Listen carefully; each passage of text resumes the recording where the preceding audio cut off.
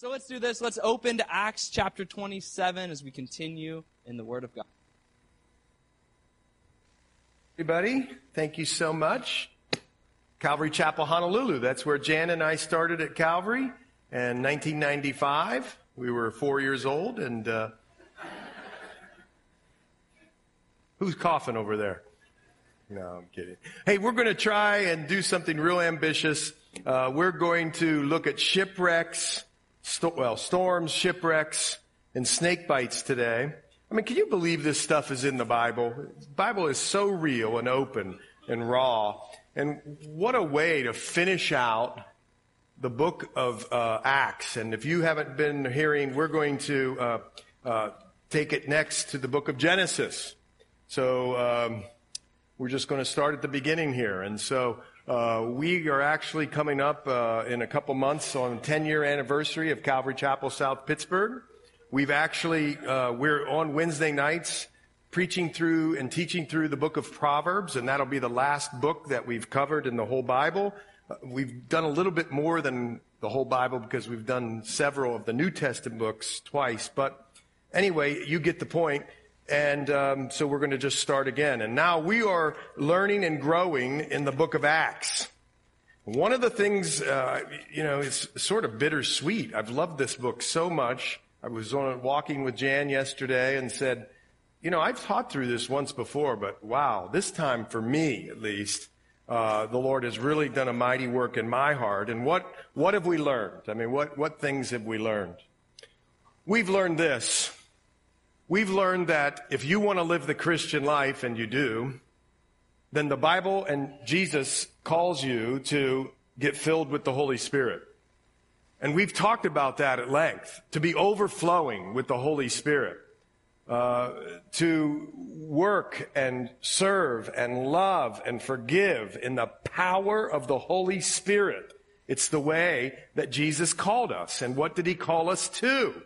He called us to discipleship. That's number 2. What are we learning? We're learning about discipleship in the early church, to win people to Christ, to build people up in Christ, and to send people out in Christ. Not to hold on to them. No, the early church knew nothing of that. Oh, let's hold on to them. They're such a great worship leader. We can't afford to let them go. No, it's like having children here. I mean, you raise your children so that they'll be successful when they go.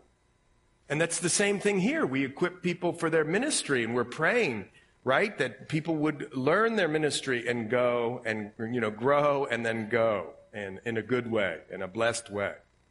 And there's so many other lessons. In Acts 11, do you remember when Barnabas came to one of the churches? This one really touched me. He says he actually saw the grace of God in the church. He could see God's grace through the people. And one of the things I'm praying for, and I know you're praying for too, is that when people come here, they would see the grace of God. It might not be the same style of worship they're used to. Maybe they don't like the teaching, etc. I don't blame them, but but what they would see when they leave here is they knew that God's grace was at work in the lives of the people. Oh, what a blessed thing. What else does the book of Acts teach us? Well, it certainly teaches us this, and it's so relevant for today. It teaches us how to navigate a world that hates what we believe. Living in a pluralistic culture, living in a culture where your truth is your truth and my truth is my truth, when really there's objective truth and God's truth. And how do we live and move where people hate what we believe? And Paul and the rest of the team, Peter and the rest, certainly show us that. And so we are now on Paul's Roman voyage. Some people call this the 4th missionary journey. I'm going to have them put up a map for us, and you can follow along as we basically follow for 2 chapters. Luke is Renaissance man. Luke is a medical doctor. Luke is a historical, accurate historian, scholar.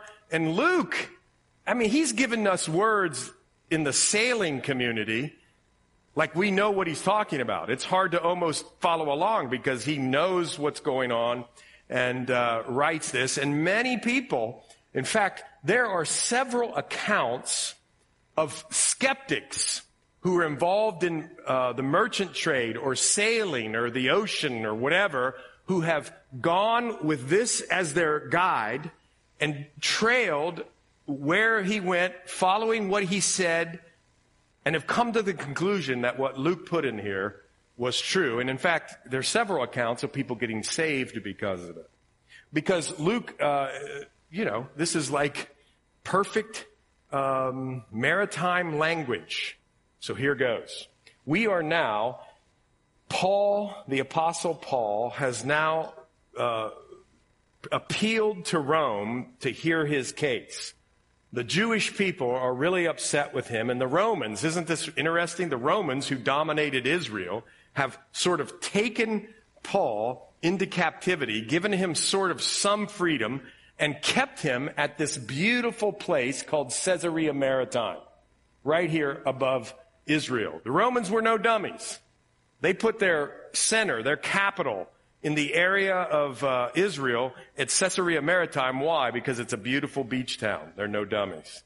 And they made all the accoutrements and all the things, and we've talked about that. And Paul has stayed at Caesarea Maritime now for 2 years, as some of the different governors of Rome have switched in and out. And so he's waiting to be transferred to Rome. That's where we are. Now watch this. Follow along with me in verse 1. I'm not sure we're going to read all of it, but here goes. And when it was decided that we should sail to Italy, time out. My first time out. Got 2 left. If you turn over to chapter 19, just do that with me. I want you to see it with your eyes. If you go over to chapter 19, verse 21, when Paul is at Ephesus, it says, when these things were accomplished, Paul purposed in the Spirit, when he had passed through Macedonia and Achaia, to go to Jerusalem, saying, look at this, this was in his heart. After I have been there, I must also see Rome. You could also, we're not going to turn there, you could go to Romans 1, 8 through 15. It shows his desire to always have gone to Rome. But I believe it was Holy Spirit led, because if you got the gospel into the people of Rome, it was going to spread everywhere, and God knew what he was doing. That's why. And then if you turn over to chapter 23, verse 11, there's this plot back in Jerusalem to kill Paul. Look at this in 11. But the following night, the Lord stood by him and said, can you imagine the Lord, hey, Lord, there's just people out to kill me. The Lord says, be of good cheer. Cheer up, buddy. But we can be that way, joyful, even when people are hating us, because we have the settled expectation of the hope of heaven by the blood of Jesus, so that these things don't rock Christians. And he says, cheer up, Paul, for you have testified for me in Jerusalem. Watch this. Can you imagine if Jesus stood beside you and say, don't worry, you're going to Rome. I mean, that would stay with you, wouldn't it? And you would believe it, wouldn't you? And you would base all of your life upon it, wouldn't you? Even if you got bit by a snake or were in a storm or in a shipwreck, you would know that Jesus promised that you were going to go to Rome. So the circumstances of life, although they were rough and tough, didn't affect you or devastate you to the point where you couldn't function. I mean, right? You with me? Now, let me just do a little rabbit trail here, but I'm sort of on it now. But see, you have the scriptures, just like Paul. Jesus does speak to you through the scriptures, just like Paul. He said, I'll be with you always. People say, I'm lonely. I understand. I'm not making fun. Lonely, no one cares for me. Really? Jesus said, I'll be with you always, even until the end of the age. And on you go. We have the scriptures just like Paul. But here he says you're going to go to Rome. So now when we get to chapter 27, finally we're going to go to Italy. They deliver Paul and some other prisoners to one named Julius, a centurion of the Augustan regiment, just this important regiment. By the way, in the Bible, in the New Testament, it's really interesting. I'll challenge you on this. You come back and we'll see. Every time in the New Testament a Roman centurion is mentioned, he's mentioned in a favorable light. This Roman centurion is going to be nice to Paul and actually save his life and the life of the other captives here in a few minutes. Interesting. So Julius, a centurion, a Roman, he was the one of the Augustan regiment. So they went upon a ship of this name I can't pronounce, and that's really just a ship that belonged to a seaport, because ships were a big deal. And they didn't really have a rudder like we have a rudder. They had these massive oars, 2 of them, that came out the back, and they would steer these oars, and it wasn't sort of like the ships we have. And they didn't have navigation devices. They went by the stars. So if the Bible tells you that it was dark at night, he's telling you that on purpose, because they couldn't navigate. We'll see that in a minute. So, and they just went by the wind, and they went by the stars. So here you go. They're in this port ship. They actually get into 3 ships by the time they get to Rome. We put to sea when we sailed along the coasts of Asia. Now that's Asia up here, right here, over here. And so Aristarchus, a Macedonian of Thessalonica, was with us. In another part of the New Testament, he calls him a fellow prisoner. So probably this guy was with Paul in some of his prison, time there in Caesarea. Anyway, he was a Macedonian, and he was with us. That means Luke went with him. They probably allowed his medical doctor to travel with him. You get it? They were kind to him, the Romans were. And the next day, we landed at Sidon. Do you see it up there? And Julius treated Paul kindly and gave him liberty to go with his friends and to receive care. And when he put to sea from there, we sailed under the shelter of Cyprus. Who says that? I certainly, if I was right, I would say we went in the ocean in some water. I wouldn't say under the shelter of. And the reason I'm telling you that is Luke's talking like a sailor here. So he went under the shelter of Cyprus because the winds were contrary. I mean, come on. And when we had sailed over the sea, which is off Cilicia and Pamphylia, we came to Myra. Oh, look at that. We got this. And a city of Lycia. And there the centurion found an Alexandrian ship sailing to Italy, and he put us on board. Now, this is fascinating. Just stay with me for a minute. Alexandria ships are from right here. See it here? It's in Egypt. And Rome had a big, presence in Egypt. And from Alexandria is where all of Rome, Italy, got their grain. This was a grain ship. That's going to come into play here in a minute. And that's important because if they didn't have grain up in Rome, they were not happy Romans. And so they counted on these ships to sail with the winds at the appropriate time. And finally at Myra, whatever, the first ship must not have been doing the trick.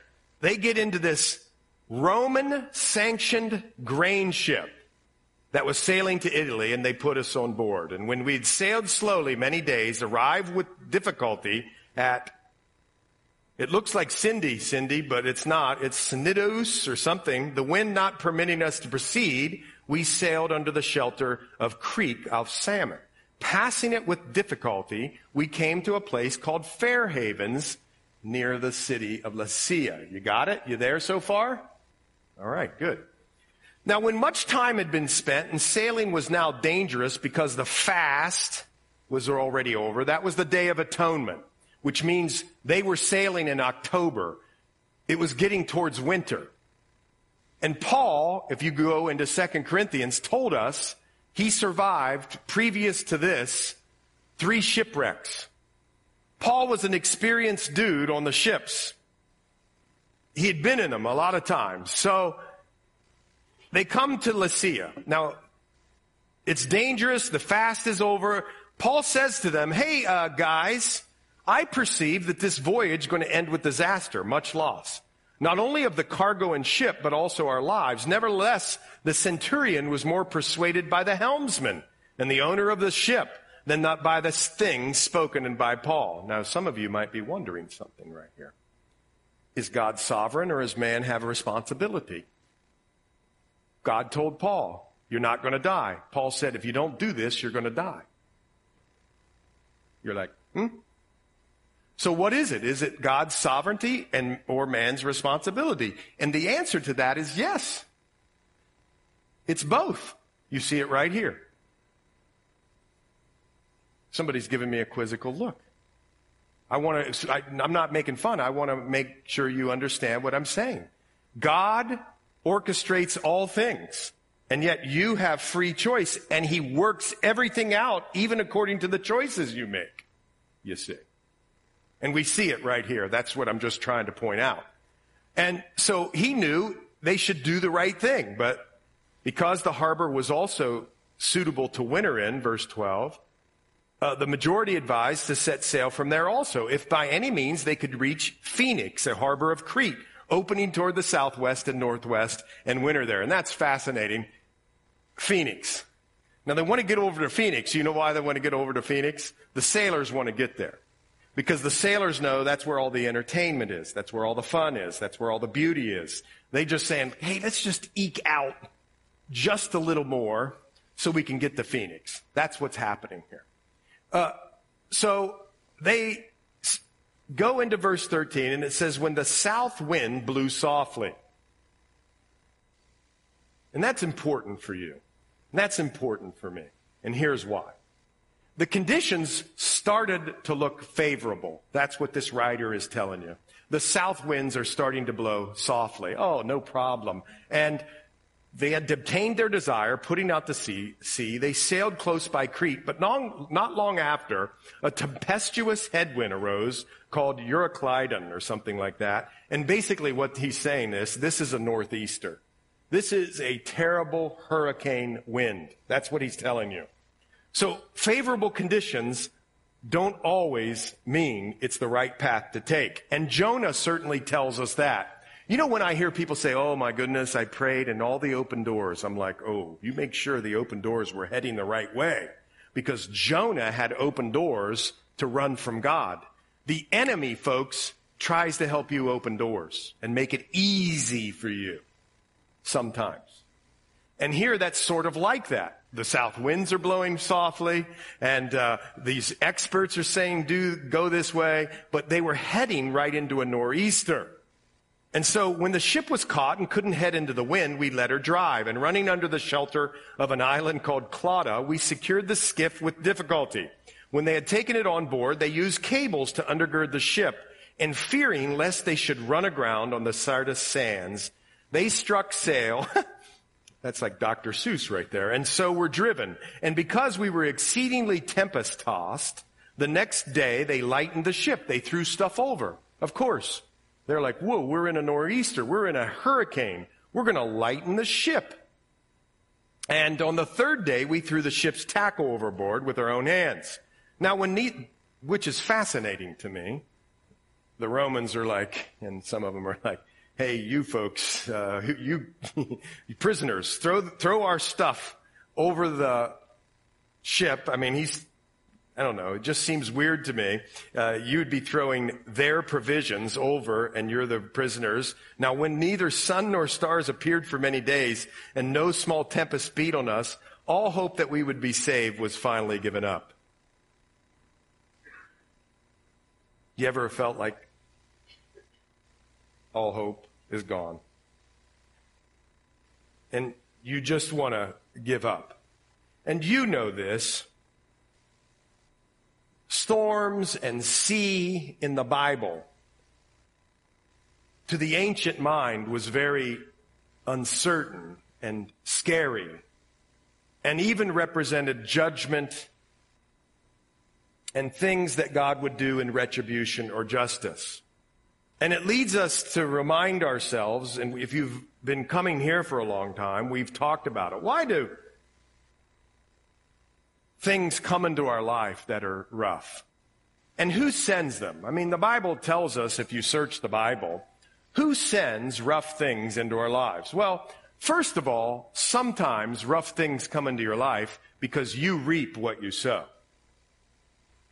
Is that harsh? It's not harsh. You reap what you sow. I mean, you do things. There are certain consequences. Things are going to happen. Sometimes the enemy sends things into our lives and tempts us. But the Bible tells us, too, that the Lord sends things into our lives that are trials. And you could see that in a number of different places. Well, why would these things, or what would the Lord want to accomplish through any one of those three situations? Well, he'd want to correct you. Maybe you're like Jonah, and doors have opened and you're heading away from the place that he's told you to go, and he's trying to get you back on course. He's trying to make you aim to to the place that he wants for you. And sometimes, doesn't he? He brings storms to mature you. Because without storms, come on, let's face it. Let's face it, folks. When do you find yourself on your knees mostly? When you're in a storm and you need something. And the Lord loves you and wants you to come to him and wants you to mature in your Christ-likeness. And so sometimes he sends storms to mature you. And you can remember after feeding the 5,000, he put his disciples out on the sea and sent a storm. You could see it there. But sometimes he protects us by storms. And one of the ways in which you can look at that is you can look at the life of Noah. He was protected, he and his family, in the storm. And sometimes, just like now, he's directing you to a place that you would never otherwise go. And that's in this story.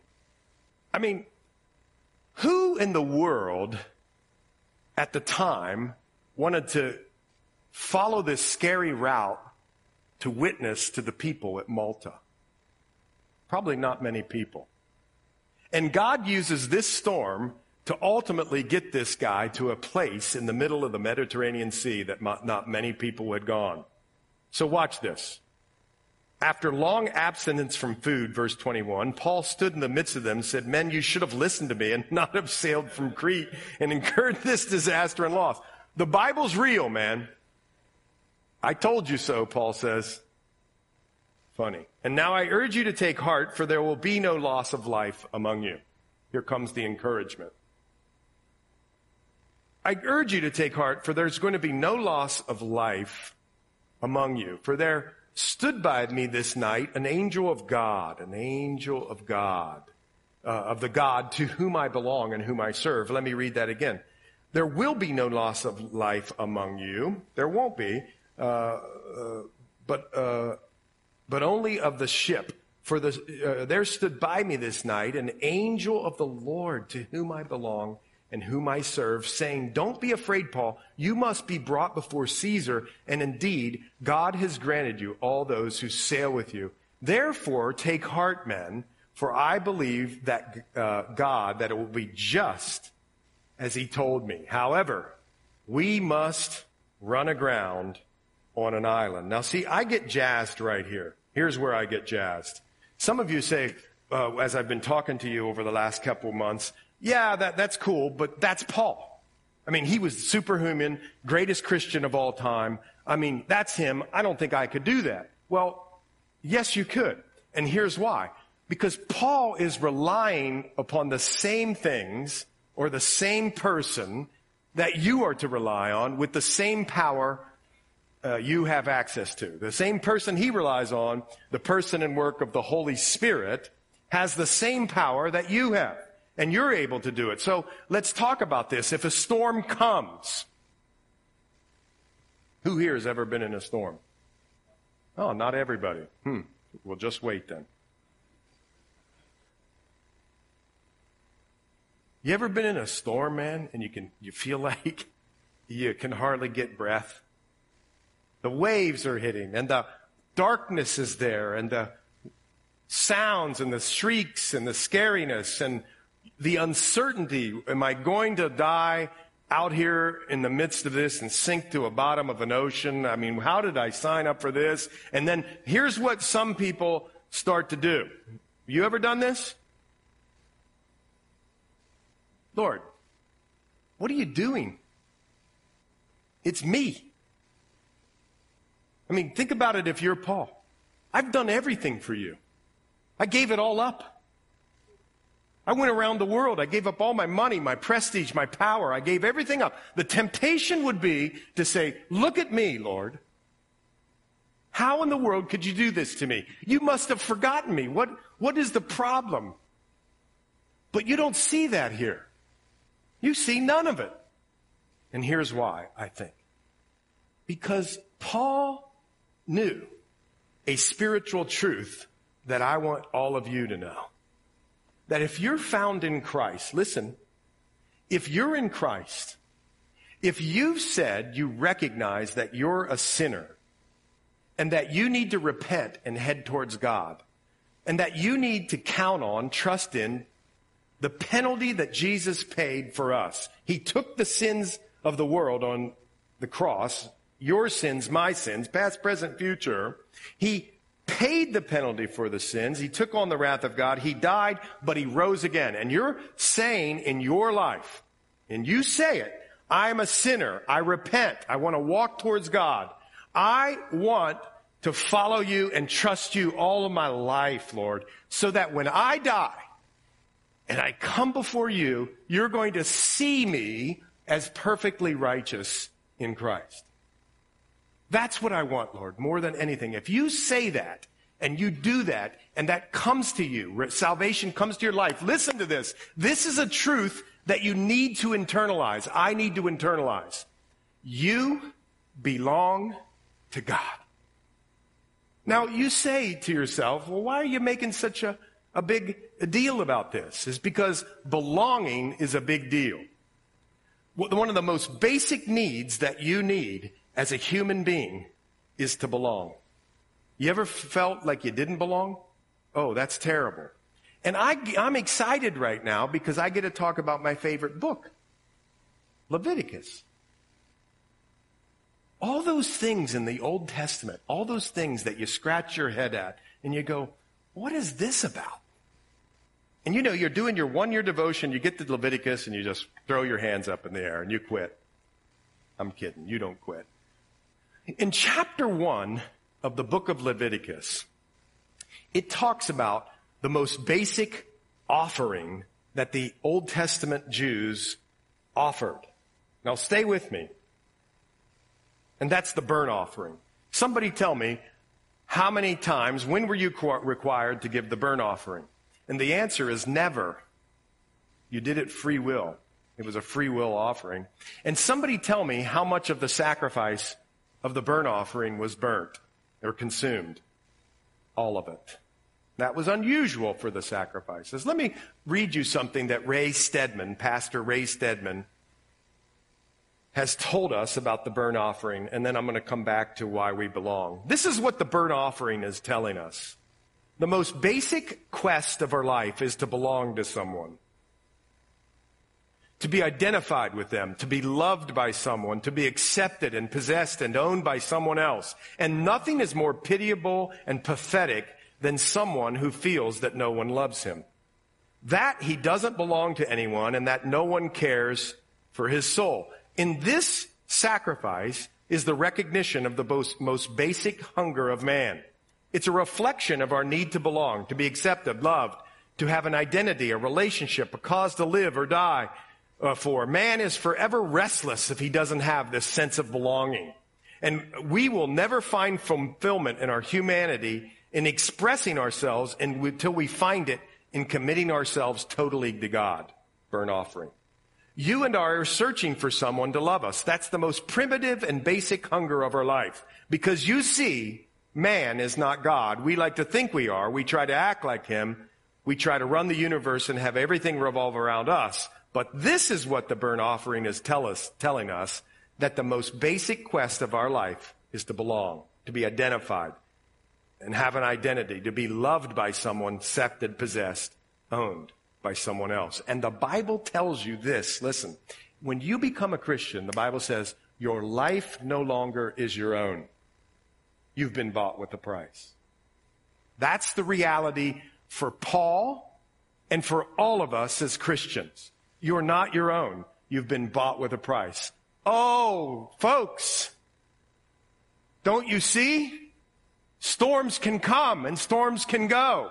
And you will have storms, and there will be circumstances that will be down here and circumstances that will be up here. But none of that will affect or impact who you are or impact your identity, because you're loved and you belong. So that when you are on a ship or wherever you are, and you're been promised that you're going to go to Rome, well, here's what we do. Lord, put us in the luxury cabin with the 24/7 service, and I can eat anytime I want, and I have people wait on me. And the Lord says, you're going to go maybe as a prisoner, but you're still going to go. Oh, and by the way, we're going to take a little shipwreck stop. But the reason I'm doing that is you'd never go elsewhere to Malta, or never go otherwise to Malta, and I want you to be at Malta so you can witness to these poor people before you go up to Rome. And here's what we say. We can say either, but you don't know who I am, or you can say, yes, sir. I belong to you. What are you going to say? That's what Paul does. Yes, sir, I belong to you. I belong to you, and I want to serve you. Serving settles you and anchors you. You belong to the Lord so you can serve other people. And even when other people treat you poorly, you can still serve them. And you're not afraid. Don't be afraid. You must be brought before Caesar. And indeed, God has granted you all those who sail with you. That's what the Lord told me. And you stand on his promises. You see this? You belong to God. You serve people. You stand on his promises. You go where he takes you. Take heart, men, for I believe. Look, then you trust God that it will be just as it was told me. However, we must run aground on a certain island. I'm not trusting in my way I want this to go, Lord. I'm just going to trust you in the way you tell me it's going to go. And then I'm just going to show up and love and serve in the ways that you have for me. Listen, when you live like that, you are so free. Some people say, wait a minute. You're submitting, how can you be free? You're never more free than when you submit to the perfect person of Jesus Christ. It's amazing. And here Paul does it. And so on the 14th night, look at this, 27, we're driven up and down the Adriatic. About midnight, the sailors sensed that they were drawing near some land. How do you think they knew that they were drawing near some land? Well, most people believe they heard the shore break. They were expert sailors. They could hear the shore break. And they took soundings and found it to be 20 fathoms. And when they'd gone a little further, they took soundings and found it to be 15 fathoms. Then, fearing lest we should run aground, they dropped their 4 anchors, prayed for day to come. Do you notice that? Paul's rubbing off on them. The pagan people on the ship are starting to pray. Because they saw, there's something about Paul, and this is the last thing I think we're learning as we go into our next book, and we're learning from the book of Acts, is that all the times that Paul is put on trial or is a prisoner in a ship or whatever, actually, Paul is the one who's in charge. I mean, read it here. He's starting to boss around the people in a good way. He has the authority. Why does he have the authority? Because he's always just so calm. Let me put up this quote by William Barclay, if you can put it up for them. Listen to this. As we read the narrative Into the Tempest, there seems to come a calm, a strange calm. The man of God has somehow made others sure that God is in charge of things. Listen, write that down for yourself. The man or woman of God makes sure that people know that God is in charge of things. That's what William Barclay says. The most useful people in the world are those who, being themselves calm, bring to others the secret of of confidence. Paul was like that, and every follower of Jesus ought to be steadfast when others are in turmoil. Are you listening to that? That's something as we're exiting out of Acts that the Lord wants you to know. You live in a time of horrible overreaction. How do I know? Because all I do is I go and I flip on my TV and I put on MSNBC and I go, oh my goodness, overreaction. And then I put on Fox and I see the exact same thing from a different side. Sorry, folks. Because we live in emotionalism and cancel culture and all this thing. And people are wondering, how can we navigate life like this? We can't even say up is up or girl is girl or boy is boy. We can't even say any of that and we get canceled. And look, Paul knows what it was like. And there's something about him. What is it? It's the Holy Spirit. He doesn't fly off the handle one way or the other. He just sits there with the calm, knowing that Jesus is with him and that he's standing on the promises, and he chooses to believe that other than the hype. Wow. That's powerful. Let us be people who who tell people that God is in charge. What trust and what faith. So, then, fearing lest they should run aground, that's 29, and as the sailors were seeking to escape from the ship, when they had let down the skiff under pretense of putting out anchors, Paul said to the centurion and the soldiers, unless these men stay in the ship, you're not going to be saved. And then the soldiers cut away the ropes and let it fall off. And as the day was about to dawn, 33, Paul implored them all to take food. He was pragmatic.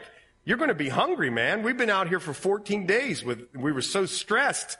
You need to get some food in you. You've waited and continued without food, eaten nothing. I urge you to take nourishment, for this is for your survival, since not a hair will fall from the head of any of you. That's the language of faith, isn't it? Because he knew the promise. And you're to know the promises and speak the language of faith. And when he had said these things, he took bread, gave thanks to God in the presence of them all. Man, Xander, putting that in the communion thing. I mean, that was great. Amazing. And when he had broken, he began to eat. Then they were all encouraged and also took food themselves. And all were 276 persons. All 276 are looking to the prisoner for leadership. So when they had eaten enough, they lightened the ship and look, I told you about Alexandrine contracts for grain, because this must have got serious, folks, because they threw the grain over into the sea. They were scared. They were beaten. They were at the end of their rope. And there was Paul, confident in the Lord by the power of the Holy Spirit. Now, when it was day, they didn't recognize the land, but they observed a bay with a beach. They think it's this place called St. John's Bay. Isn't that cute? Clever, on Malta. You can go there today. And they let go the anchors and left them in the sea. Meanwhile, loosing the rudder ropes, hoisted the mainsail. Do you guys know any of this? I know none of this. Oh, somebody does. Good. But striking a place where two seas meet, they ran the ship aground. You catching what they did? They ran it aground, and the prow stuck. I have no idea what a prow is, and remained immovable, but the stern was being broken, the back of the ship, by the violence of the waves. Soldiers' plan was to kill the prisoners. Watch this. But the centurion, he wanted to save Paul, kept them from their purpose, and commanded that those who could swim should jump overboard first and get to the land. You say, wait. I know this is a lot of reading. A lot of people were saved because of the life of one righteous man here. Who? You'd never know where you are in your life. One righteous person to stand up, and many were saved, and you see it in the book of Genesis as well. So, they all escaped safely to the land, it tells us in the last verse there. Some swam, jumped overboard, some were on boards. They all got there. And then when they had escaped, they found out that the island was Malta, and the natives showed us unusual kindness.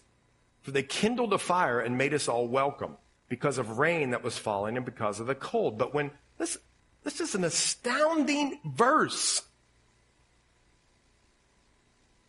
But when Paul had gathered a bundle of sticks, the man is still serving. Shipwreck. Cold. Expectations. I mean, I'm going to Rome. Oh, no, you're not. You're going to Malta. All the different things that could derailed his walk with the Lord. And the people are cold, 276 people. So he's going around picking up sticks. And I would say to you, oh, here it comes. Folks, if you don't get plugged in at wherever you go to church, get plugged in somewhere. It's good for you. It's good for the people. Don't let everybody else just do it. Get plugged in. Serve. Be a greeter. Be a whatever. Donut. We need people in the donut ministry.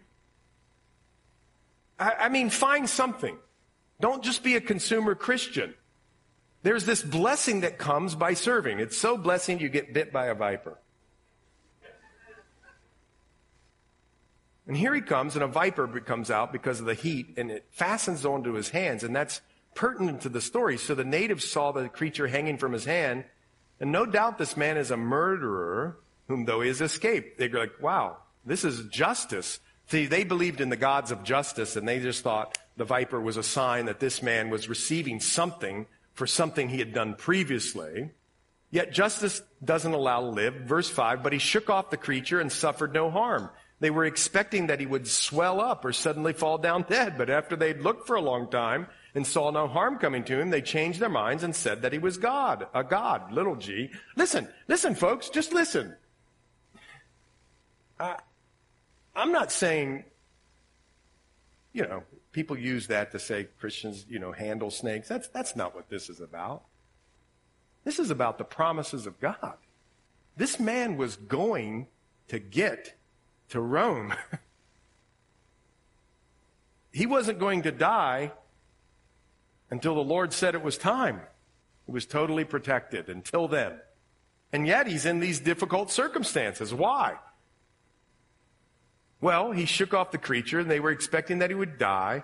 Look in verse 7. In that region there was an estate of the leading citizen of the island, whose name was Publius, who received us and entertained us courteously for 3 days. And it happened that his father was sick of this fever and dysentery, and Paul prayed, and he laid his hands on him, and he healed him. Now, why in the Bible are there a lot of miracles? And a lot of miracles because God, Jesus in the New Testament, he was showing you glimpses of what the kingdom's going to be like. When we get to the millennial kingdom, there'll be no sickness, no crying, no death. But he also did miracles so that people would come around so they'd hear the teaching. Because teaching was number one to Jesus. And it is to Paul. And so here, this guy, the minister or whatever, the governor of the island, they lay his hands on his father. Can you imagine how thankful he was? And when this was done, he healed him. The rest of those on the island who had diseases also came and were healed. And they honored us in many ways. And when we departed, they provided such things as were necessary. Now, you might be asking yourself, hold on, real quick. We're almost done. We only got 2 more hours. Listen, you might be asking yourself, well, shouldn't we be able to heal everybody? Well, if the Lord gives you the gift of healing, then you will. But I want you to remember something. Paul's thorn in the flesh never went away. He healed other people and still had physical ailments. And these remained. They never went away. So remember, healing is a gift. It's not a formula. Do you hear what I said? Healing is a gift from God, and when healing comes, praise the Lord. But it's not a formula. You do this, you come here, you give me money, you'll be healed. No, it's none of that. It's a gift. And Paul, apparently, he needed to continue to have this malady or whatever so that he kept serving the Lord. And the Lord chose to do that, and Paul was fine with it. Now look, after 3 months, what do you think Paul did in 3 months? I bet he sent out those, the guys who were his friends, Luke, Aristarchus, and they witnessed and shared and taught and preached and loved and served until the Lord called them somewhere else. 3 months. They never would have gotten there unless there was a storm, and here's what happened. They sailed in an Alexandrian ship whose figurehead was the twin brothers, wintered in the island, landing at Syracuse, stayed 3 days. From there we circled around and reached this Rhegium. Oh, we're still doing it. Great. Man, we are on it. And after 1 day, the south wind blew, and the next we came to this place, Puteoli, where we found brothers and were invited to stay with them 7 days. Oh, it's pleasant to dwell in unity, to see other brothers, isn't it? To find other Christians and to fellowship with them. And we go towards Rome, and from there, when the brethren heard about us, what happened? When the brethren heard about us, they came to meet us as far as Appii Forum and 3 Inns. And when Paul saw them, he thanked God and took courage, right? He thanked God and took courage. Now, when he came to Rome, the centurion delivered the prisoners to the captain of the guards, but Paul was permitted to dwell by himself with the soldier who guarded him. Now, listen, I know you're like, okay, I just want you to go, but you could do a whole sermon on this. You understand that in the book of Philippians, chapter 4:22, Paul refers to several from the household of Caesar who were saved. And how does that happen? It's because he was chained to people. The whole time he's chained to the prison guard, can you imagine? He's on the 12 to 7 shift, midnight to 7. You're sort of sleeping. Maybe you can't sleep. And Paul just sort of nudges you and says, hey, man, how you doing? Oh, good. Well, tell me about your family. Well, and my wife has been sick. Hey, would you mind if I prayed with your wife or for your wife? Oh, no, you pray for my wife. And, oh, okay. Well, he's Roman. He's probably going to say, but who do you pray to? And you just say, well, do you want to know? And he say, oh, yeah, I want to know. You say, the one true and living God. The Jesus who lived in Israel, who came from Jerusalem. The one who died there, who was crucified, died, and was buried. And he said, well, what about, Zeus and Apollo?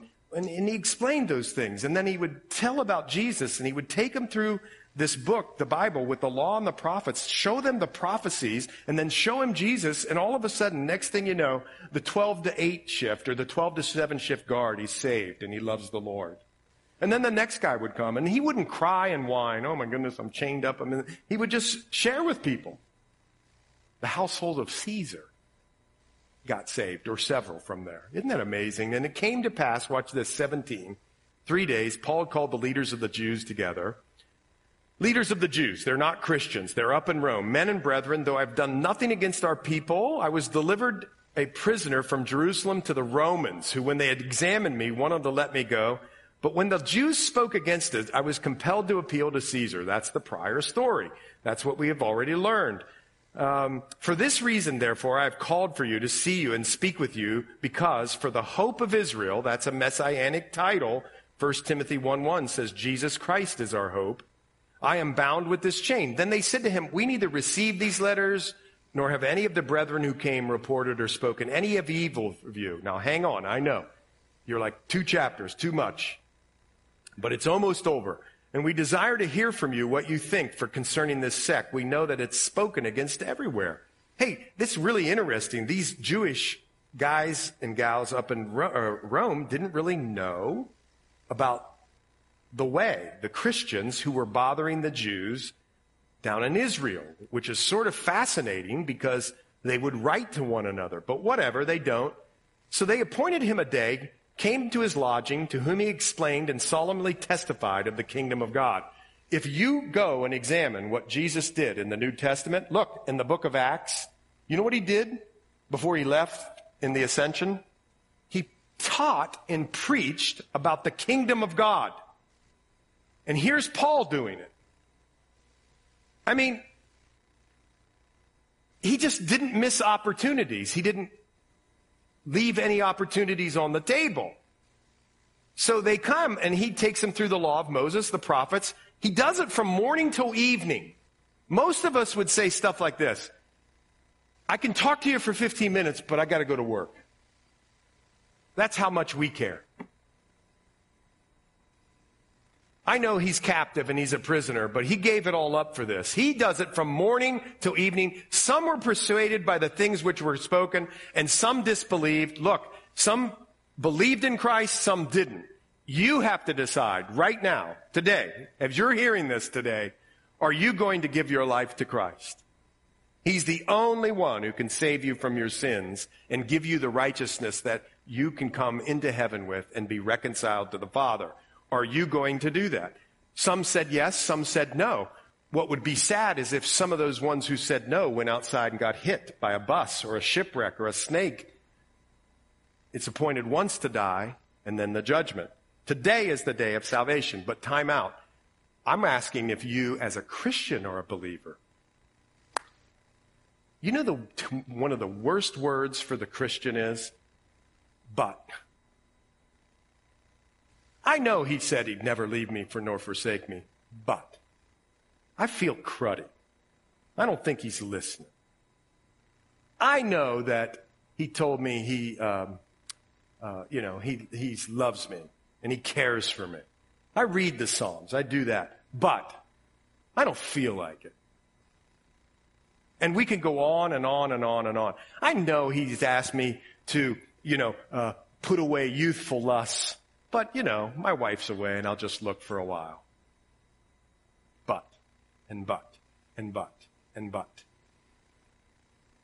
And it proves that we're unbelievers, almost. We're not believing the promises of God, even the Christians. So be a believer, a truster. That's what Paul was. So, when they didn't agree among themselves, they go after Paul had said, among themselves, they departed after Paul had said one word, and the Holy Spirit spoke brightly through Isaiah.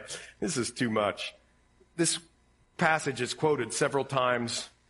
Isaiah here, it says, "Go to this people, hearing you will hear and shall not understand, and seeing you will see and not perceive.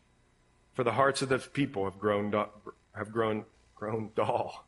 He's basically telling the Jewish leaders, you don't get it. And it was prophesied by your prophet that you wouldn't get it. And so Paul's heart was like, please get it. "Therefore, let it be known to you that the salvation of God has been sent to the Gentiles, and they'll hear it."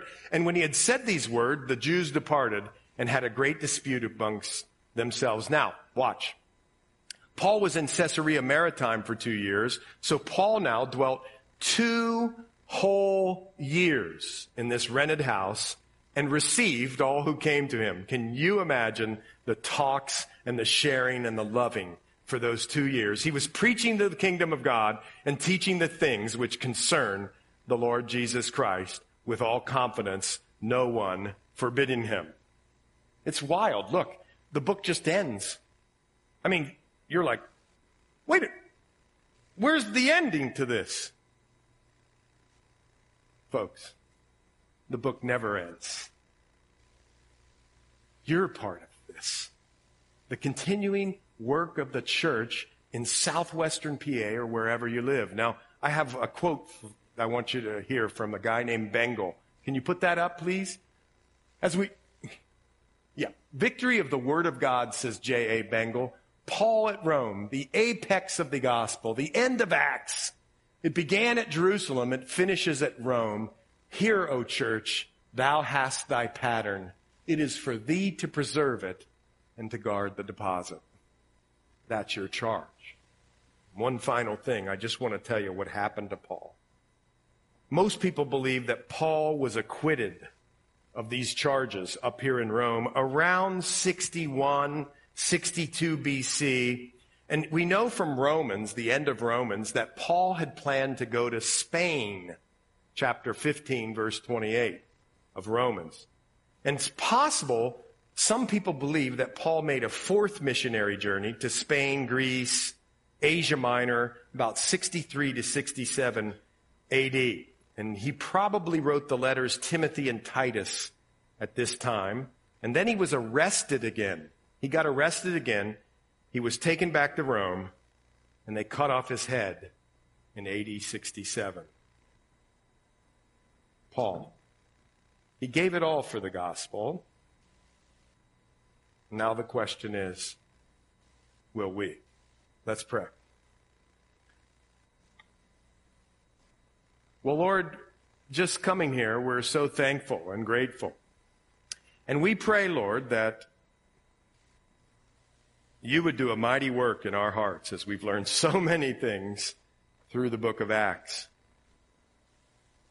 Lord, if there's anybody here who's never surrendered their life to Christ, and you're tugging on the strings of their heart right now by the Spirit, we pray together that that person would repent and give their lives to you.